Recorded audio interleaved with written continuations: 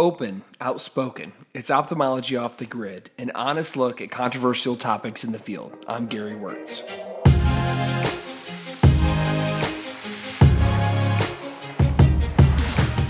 This year at MillennialEYE Live, I took the opportunity to conduct another live Ophthalmology Off the Grid interview.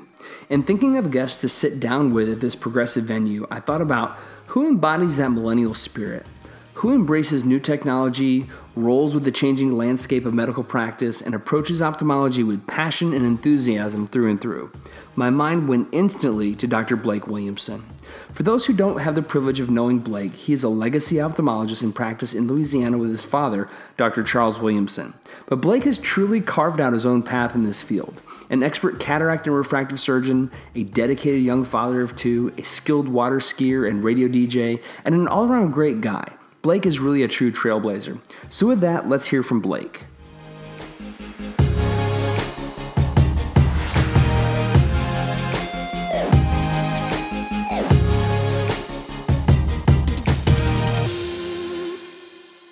Ophthalmology Off the Grid is an independent podcast supported with advertising by Alcon.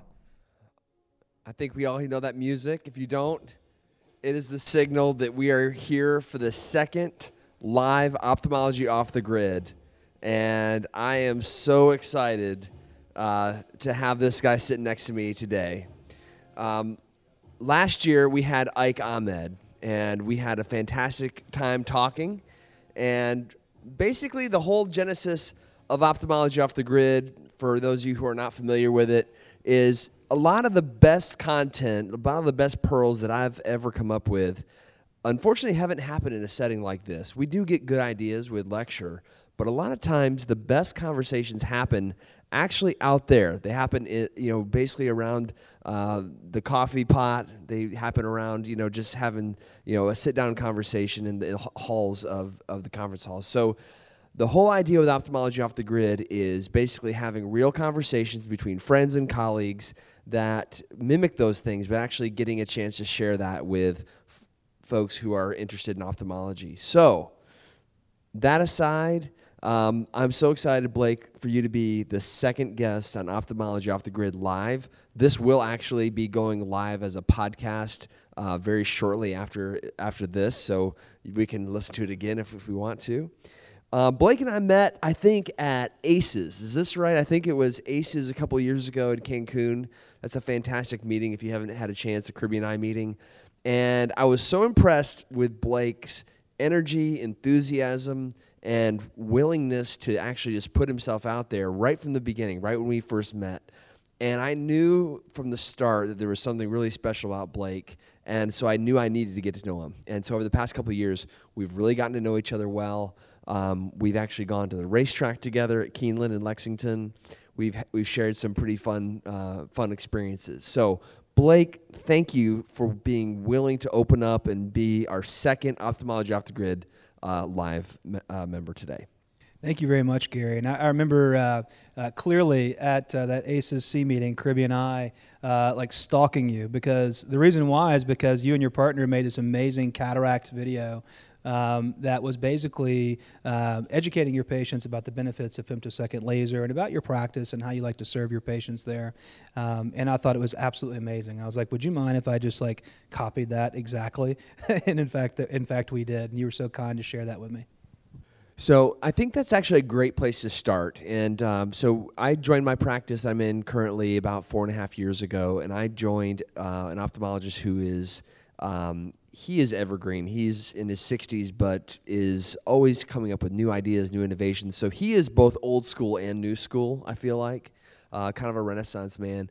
You had a similar experience. You went into a family practice with family members, but the question I have for you that I really want to get your take on is, MillennialEYE is all about what are the needs of millennial ophthalmologists and how do we incorporate new technology, and I think that's sort of the impetus for why a lot of us are here.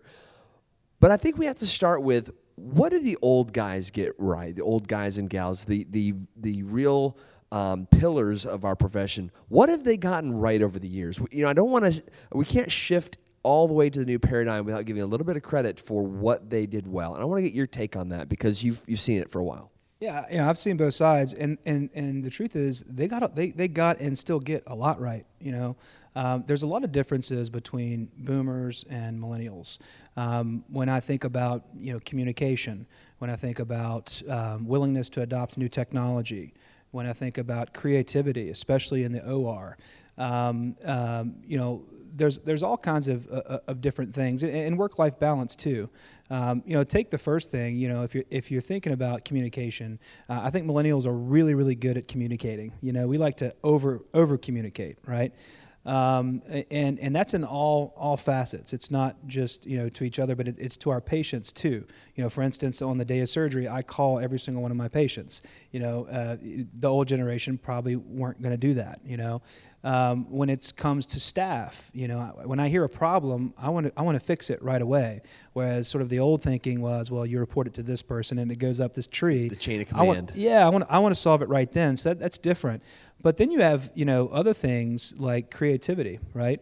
So boomers, there were no fellowships back then, right? Or if they were, there were very few, right? Now there's fellowships for like refractive cataract surgery, like just that procedure.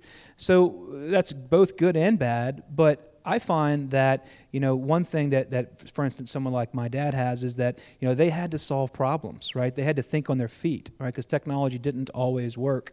And so they kind of have that notch in the belt for us.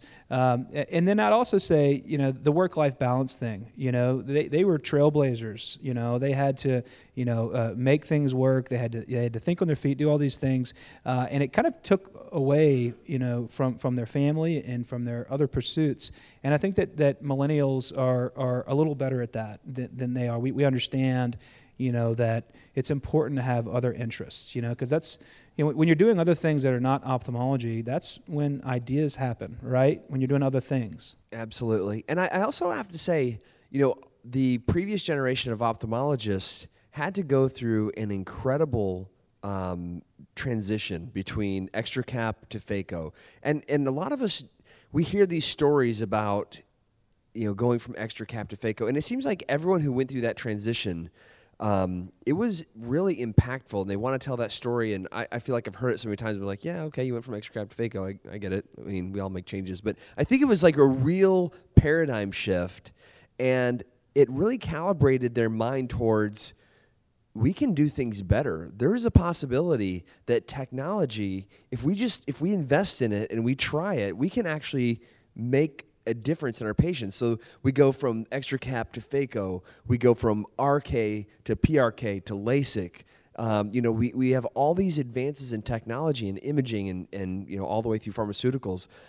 I think we have to give them a lot of credit for giving us an environment where new technology in our field is generally embraced. Not all the time, and things find their place, but I feel like they created a culture that is very special, and we need to be very thankful that they've given us a profession in which innovation and new technology is something that is really looked at with a lot of favor. I mean, that's my biggest thing is respect, right?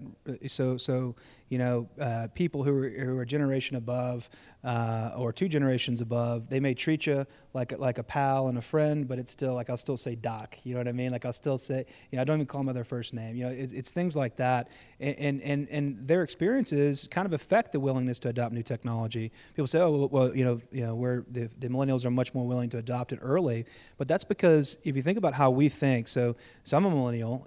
I think about right now. Right? Whereas Gen Xers, they kind of think about the future, and baby boomers think about the past because they have the past to think on. So they use those experiences to sort of, they're more educated about it, right? So they're a little bit more, they have more pause. It's a little bit more thought out, which could be a good thing in certain respects. So. Yeah. And I'll say this probably ages me a little bit, but when I came out of residency, I was really confident that everything I was doing and every thought I had was really correct. I was very confident in my ability to always make the right decision. The further I get away from that, the older I get, the less confident I become because I've made mistakes, and I recognize that I have the ability to delude myself into thinking that this technology or this procedure is right. And having a senior partner who is just fantastic and really wise, we can use that wisdom. It's available to us. If you have a senior partner or a colleague that's a little bit older, don't just disregard the wisdom that is gained by the years of experience. So I think with the energy of youth and the wisdom of experience, I think that's like the perfect combination. Agree. So I want to talk a little bit about your road to becoming an ophthalmologist. My road was not smooth at all. It almost died a quick death before it even started, and I won't necessarily get into that unless you want me to. But I want to know about what was your road like to becoming an ophthalmologist. So I grew up, it was a little bit of a peculiar situation, not so much within ophthalmology, but it was, my grandfather started our practice 70 years ago. He had 4 sons. All of them went into ophthalmology. So no pressure, right? Yeah, so we're very non-creative people. We just keep doing the same thing over and over. So from the get-go, it was always there. But I never felt real pressure, to be honest. It was just a lot of education. Mine was like yours, man. It was pretty rocky. Ever since I was a kiddo, I was always mischievous. Always, always had an issue with authority. Had a couple, bumps in the road during high school and things like that. And you kind of get labeled, the bad boy or something like that by your teacher. And next thing you know, you have your teachers telling you, oh, you're never going to amount to anything. You're never going to get into medical school or anything like that. And that kind of takes its toll, So for me, I kind of turned inward halfway through high school, started reading a lot, started writing a lot, really fell in love with music, and developed a great group of friends that we used to drive down to New Orleans and see live shows all the time. We used to follow bands around the United States, and I even got into like field recording and things like that. Kind of found those hobbies.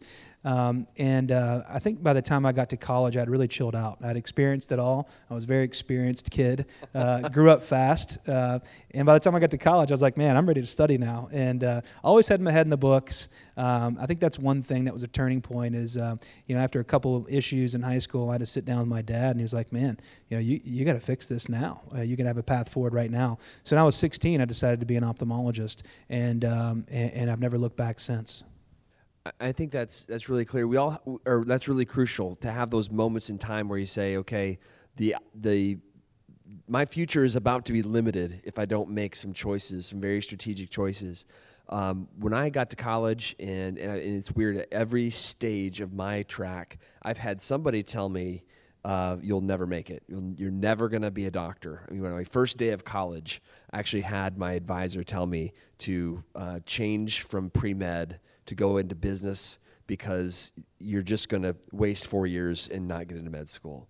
And so I actually took his advice for a year and decided after a year that I wasn't going to let somebody tell me what I couldn't do. And that maybe I wasn't smart enough, but, the only variable I can control was how hard I worked. And that was a real blessing because, I think a lot of times if we try to rely on our innate abilities, we can sometimes get over our skis a little bit.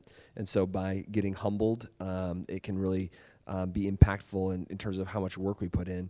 And then, I've told this story a couple times too, but, on one residency interview at a very prestigious institution, one of my interviewers said, you should pick a different specialty because you're never going to match in ophthalmology, not here, not anywhere. Yeah. And if you do match, if you're so unfortunate to match, you'll never pass your boards.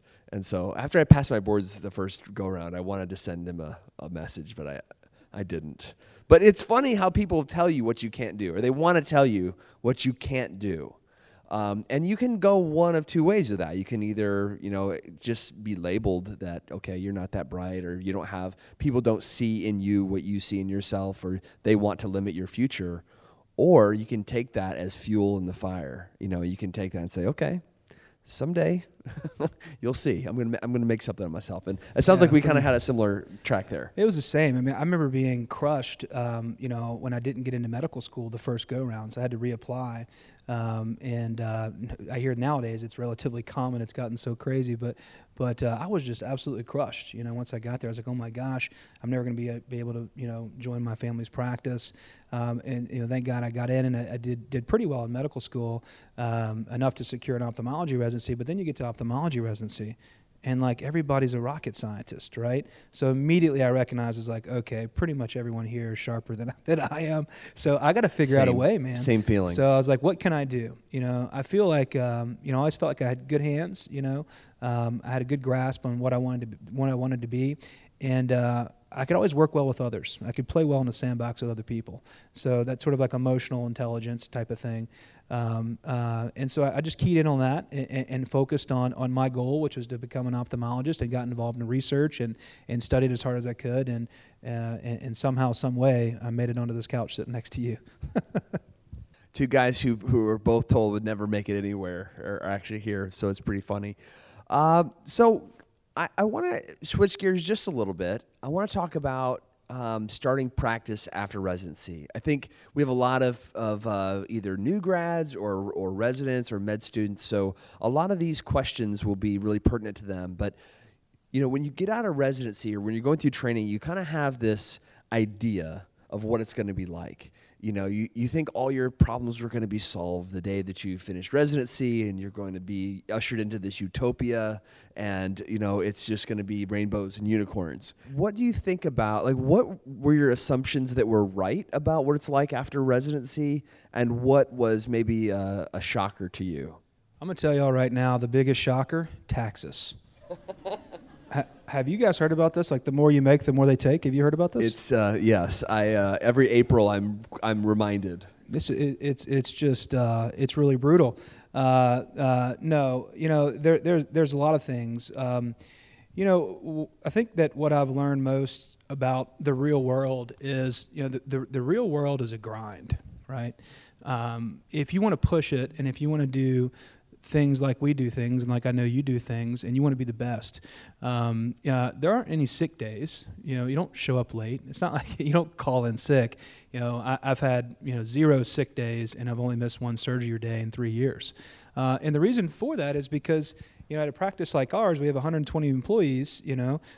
People are depending on you not only to show up, but to show up ready to rock. I mean, they want you to perform, not just be there, but perform, right? Yes. So to a large extent, that's kind of the problem with what we do, is that we have all these people that depend on what we can do with our hands in order to pay the bills, pay their health insurance, keep the lights on, et cetera. And so, I think that's really what caught me by surprise. I think the pressure to perform a little bit in some ways. Yeah, I mean, it's like there is no off days, right? So you need to come here and be ready to go. It's game time, right? Every single day, because the second they see you and you're not on, then they're not on, and I don't think that's fair to your team. I think if you're going to be a leader, you need to be ready to roll. In terms of but I will say, having said that the grass is greener. It's great. I mean, grass is definitely greener. There's fewer people telling you what to do, which works great for me and my personality. I get to do exactly what I want to do and nothing else. In terms of assumptions, what we're right, it's that ophthalmologists, and particularly cataract refractive surgeons, are just awesome, happy people. They're fulfilled with what they do. I remember being a resident, and at my program, I had a couple of the faculty that were like, "You don't want to just be a cataract LASIK guy, do you? Like, that's not all you want to do." And I was like, "Actually, what else is there?" It's like, yes. I was like, "That's exactly what I want to do."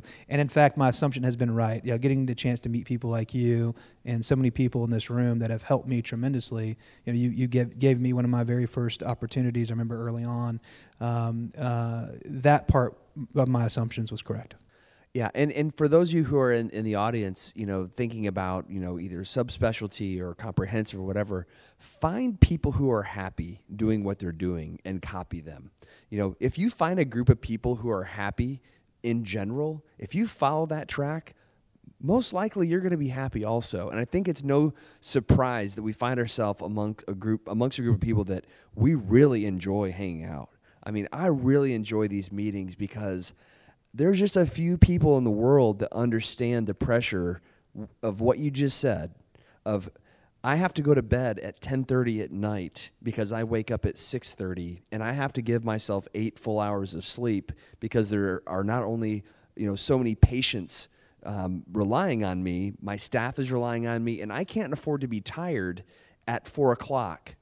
I have to still be ready to perform my absolute best, whether it's the first case of the day or it's the last case of the day. Patients, they deserve our absolute best. That means being hydrated. That means, being well rested. It means sometimes, just having to make some sacrifices personally, because what we do, and I've said this before, and you may agree or disagree. I'd like to hear your take on this, but I think what we do is as close to a performance sport as anything else in medicine, especially as cataract refractive guys who are doing high volume, because it is taxing on our bodies in terms of our ergonomics.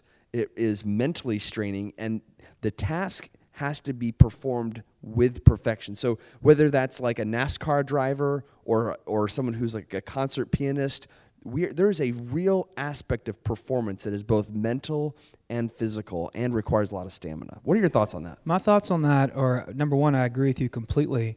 But number two, unfortunately, for guys like you and us, that's just the ante-up chip, right?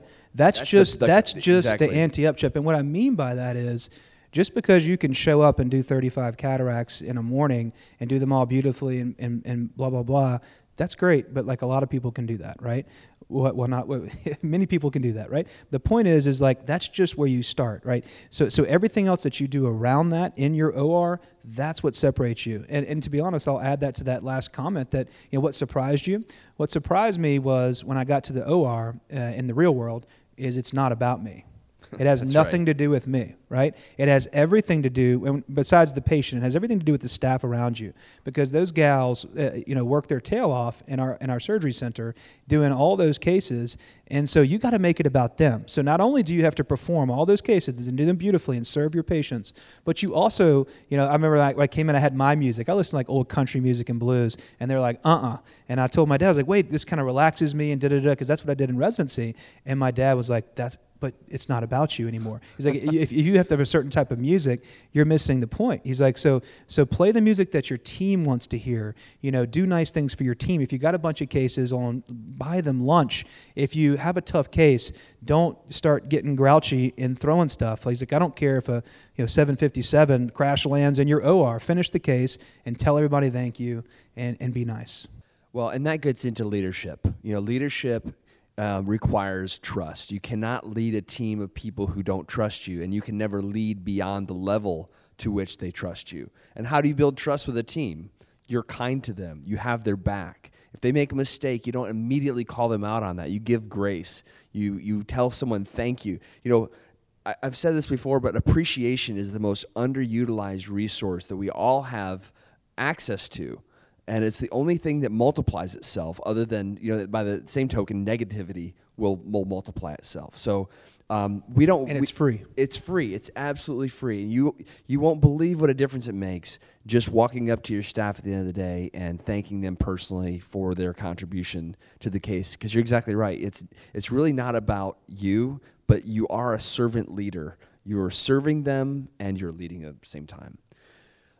So one other thing I want to talk to you about a little bit is just your family. You talked about this at the beginning, and I want to just kind of circle back on this. Family can be tricky. I think in the best of circumstances, family is it can be complicated. Dealing with my dad about what my mom wants for Christmas is complicated. I can't imagine dealing with family with regard to not only just like boss, employee, or partnership things, but you throw in all those other dynamics, and you have, I believe, your uncle works with you as well, and your sisters in the practice also. Talk to us a little bit about how do you manage those dynamics? Yeah. So, it's kind of a circus. It's a lot of fun. We should have like a reality show or something like that. Yes, that I would tune into. The Williamson. Can we pitch that right now? I hope someone's listening. It would have to be on HBO, though. It'd have to be R-rated. That's okay. But, people who have visited our practice, in our industry partners, it's a lot of fun. We're real people. We're honest people, but we have opinions, and every one of us has one. And yeah, we have uncles in the practice. We have a cosmetic center that my sister runs. She's a very busy PA, et cetera. I'd say that there are pros and cons, certainly. I think the biggest pro for me is that I've been given the playbook. right? So being able to walk into a generational practice, it's just, here's how we did it, and here's how I think that you could make it better. Now all you have to do is really go execute, right? So to a large extent, that takes a lot off of my plate. I was able to walk into a busy practice doing a high volume of cataract surgery, from the jump. So that's a tremendous, tremendous advantage. The other pro for me personally, would have to be probably the relationship that I've formed with my dad. He was very busy when I was younger, and he was traveling around the world giving these talks, introducing clear cornea cataract surgery. He's one of the first guys to ever do that with Howard Fine, doing RK in Russia, doing ICLs in Argentina with Dr. Zaldivar. So he wasn't around a whole lot. I had a great childhood, but he, he's busy. And so now, my dad and I have the opportunity on our LASIK days, we operate together, and it's a lot of fun. We just back and forth joking and stuff like that. And we've been able to connect in a very special way that perhaps we didn't do when I was younger and kind of getting in trouble in school and stuff like that. As for cons, it's hard to leave work at work. We're constantly talking about ophthalmology. I dream about ophthalmology, which is sad but true. The last thing I'd say about con is that sometimes it's hard to be professional at work, right? So if you have a disagreement, sometimes you say exactly what you think, whereas in other places you might sort of filter that a little bit. You'd filter it a little bit, and so being professional and maintaining that when you're at work and you're on stage, as Vance Thompson teaches us, in front of your staff, I think that can sometimes be difficult. But overall, it's a real blessing, man, and it's been a lot of fun. Blake, I can't thank you enough for taking the time today to share a little bit about your story. You're someone that I am just so excited to be sharing this profession with. I can't tell you how much I'm looking forward to the next 30-year run that we're going to have, getting a chance to make each other better, make the profession better. And I want to thank BMC for allowing us to do Ophthalmology Off the Grid live for the second time here. I hope this has been enjoyable. And as I've said before, anytime you want to come on the program, you're always welcome to come back. All right? Thanks so much, Gary.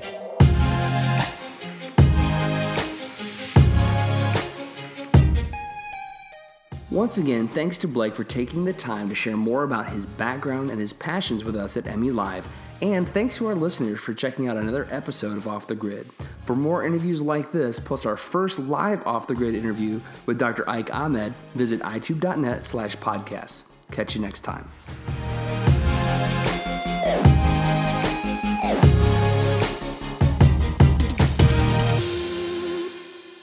Ophthalmology Off the Grid is an independent podcast supported with advertising by Alcon.